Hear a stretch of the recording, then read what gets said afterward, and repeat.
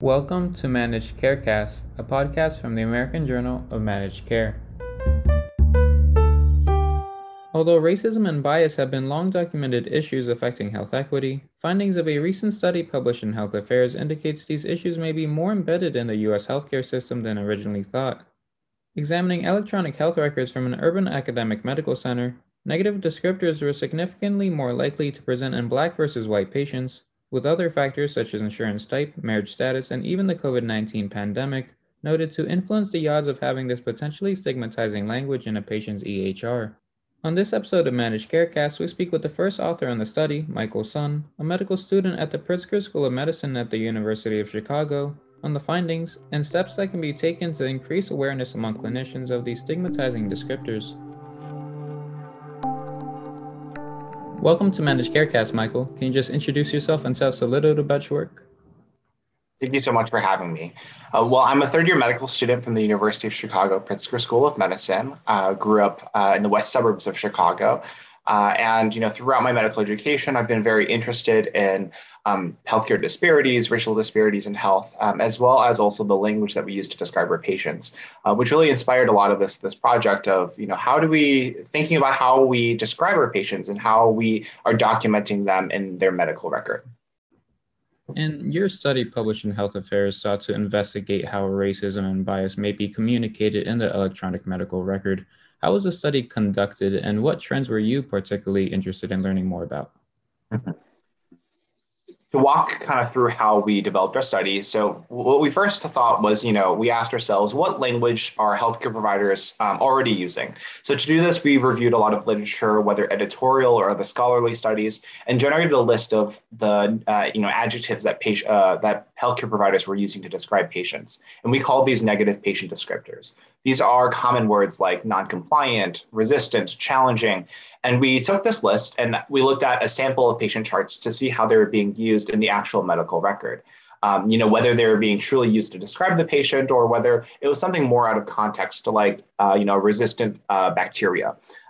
So generating, this list, these examples of, true negative sentences versus not, out of context sentences. We use the sample to teach a machine learning algorithm to recognize negative descriptors and then applied this to our entire data set. So we found, after analyzing over 18,000 patient records, that Black patients had a 2.54 times adjusted odds of being described with the negative descriptor in their medical record as compared to white patients. And other variables, significant variables came up as well. Variables such as patient insurance, whether they're on Medicare, Medicaid, or have a private insurance. Or the setting of the healthcare medical encounter, whether the encounter took place in the emergency department, the outpatient environment, or the in-hospital environment. I can't really speak to necessarily, each individual trend at the moment, but I think they're all very important to follow up on as far as whether these findings can be replicated in other patient populations and be, applied more broadly to different healthcare systems. And as you mentioned, findings of the study showed a significantly disproportionate incidence of negative descriptors among Black patients compared with white patients. Were any particular descriptors used more frequently among Black patients? And how can this stigmatizing language in the EHR potentially exacerbate racial and ethnic healthcare disparities? So based off of our machine learning algorithm and the way that the data was extracted, we're unable to determine which negative descriptors were used more frequently for different patients. But in general, we are very concerned about how these descriptions of our patients may impact their relationship with their medical providers. So let's say you're my patient from the above example, and you're admitted to the hospital, and the first note of your hospitalization describes the patient as angry and non-compliant. Other members of the healthcare team, that's the other medical providers, the other doctors, the nurses, the physical therapists, whoever might be playing a role in your care, may read that initial first note, which is often our collective first narrative and impression of the patient, and then be influenced in all of their future interactions with this patient. Now this is also, to say in the next hospitalization. So when we do chart review and we look at, okay, what is this patient ill with? What have they been ill with before? We'll look at that first note and we may then again, read these descriptors and have a negative impression of our patient. So in addition to all the systemic barriers that a patient faces, you have, particularly for our minoritized patients, additional levels of bias that may be at play, just in their medical record that they are carrying with them, unknowingly, that other medical providers, again, doctors, nurses, speech therapists, all will be reading that and, having that impression with them in their engagements moving forward. I know this was not specifically part of the study, but assuming some patients have access to their electronic health records, would these negative descriptors appear on that?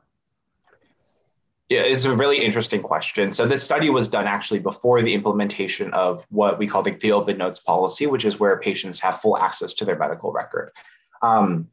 As far as whether we'll see a change, I think that other studies have shown that physicians are pretty resistant to changing our language. There are studies that are done at institutions before and after implementation of the policy, and showed that the way that we're talking about patients or the way that we're describing their medical care, whether that means making it more accessible for someone who isn't another physician, or again, just maybe speaking in a more respectful manner, they don't see significant changes between like the pre-implementation and post-implementation.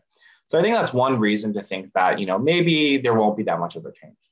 I think, though, another thing that will play a role is how much the patients are able to advocate, or or maybe more commonly, just complain about the way that we're describing them. And I think that physicians pay very close attention to, patients' preferences. Actually, I think thus far that we've seen, at least anecdotally, patients do get very, or at least impassioned about when we are discussing sensitive topics like weight or, certain disease stigma. As far as like what their preferences and how we document that. And I think that's very fair. I think that patients should have a say in how they're being described, no matter whether, we're using strictly medical terms or not. But what I hope that our study does is points to additional ways that either we as healthcare providers did not consider how our patients may be affected and the patterns that we're using, or also to patients that, this is sometimes what these words mean. And, it's not, while maybe objective, it's not certainly right, or it's not certainly fairly applied. And you also found that notes written after the beginning of the COVID-19 pandemic were associated with decreased odds of having a negative descriptor in the EHR. Do you consider this as a result of the national spotlight around racialized state violence and healthcare access during this time? And are there any other trends that could explain this? We certainly hope so. We wrote in our paper that we hope that, whether it was, the work of activists, Black Lives Matter activists during that summer, or whether it was the additional attention to health disparities, as you mentioned, we hope that that's what did it. But we can't honestly say. It's going to take some follow-up work to understand what exactly, drove this change. I think the important takeaway, though, from this finding is that healthcare providers can change their language. I think as much cynicism as I expressed about, whether healthcare providers will actually change on their own, I do think that this result clearly shows that, for whatever reason, for maybe many reasons, healthcare providers can in fact change their language. And this is promising. It just means that maybe with more intention, or, maybe there were other overt interventions that we just, aren't accounting for, that it's possible. And it's not as difficult as, people may think. I think, one worry that I have is that people engaging with our work might think, oh, but, what if, why can't I just use, one word to describe the patient instead of, typing out all the reasons and all the other narrative aspects. But, really, I don't think it's that much more difficult than, what I think some people assume that it will be. And to follow on that, what are some steps that can be taken to increase awareness among clinicians of these stigmatizing descriptors and subsequently reduce implicit bias? For sure. One, I think, very common and, somewhat encouraging response that I have gotten after this publication is, oh, like, I knew this all along. This is exactly what I see in the day-to-day, my day-to-day work. I knew that, that's exactly what they meant. And I think it's encouraging in the sense that, it's real, and people relate to it and can see it and will receive it more positively. But I think what our study does, in addition to adding to what was already known, this sort of experiential truth, is now data. And I think data goes a long way in healthcare and among healthcare providers to take concrete steps to change and make systematic steps to change. I hope that when people are reading this, we might consider the way that we're teaching people to write notes.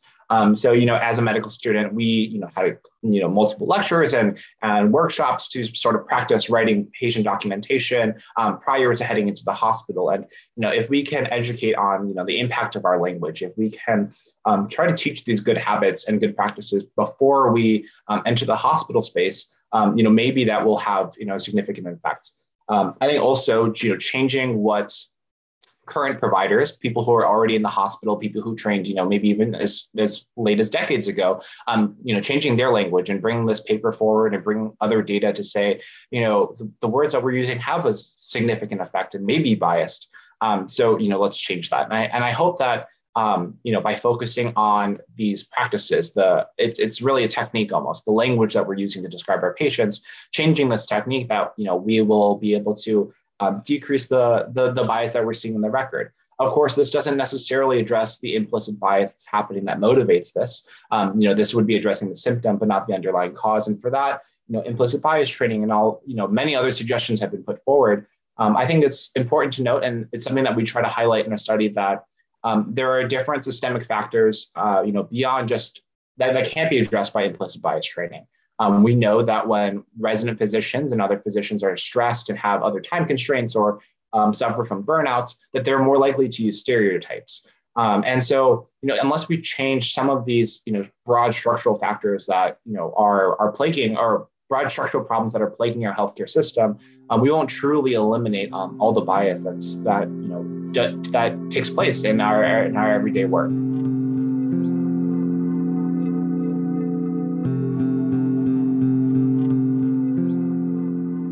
To learn more about this issue, visit ajmc.com or see the show notes. To get in touch with us, email info@ajmc.com or follow us on Twitter @ajmc_journal. If you like the podcast, don't forget to subscribe and rate us.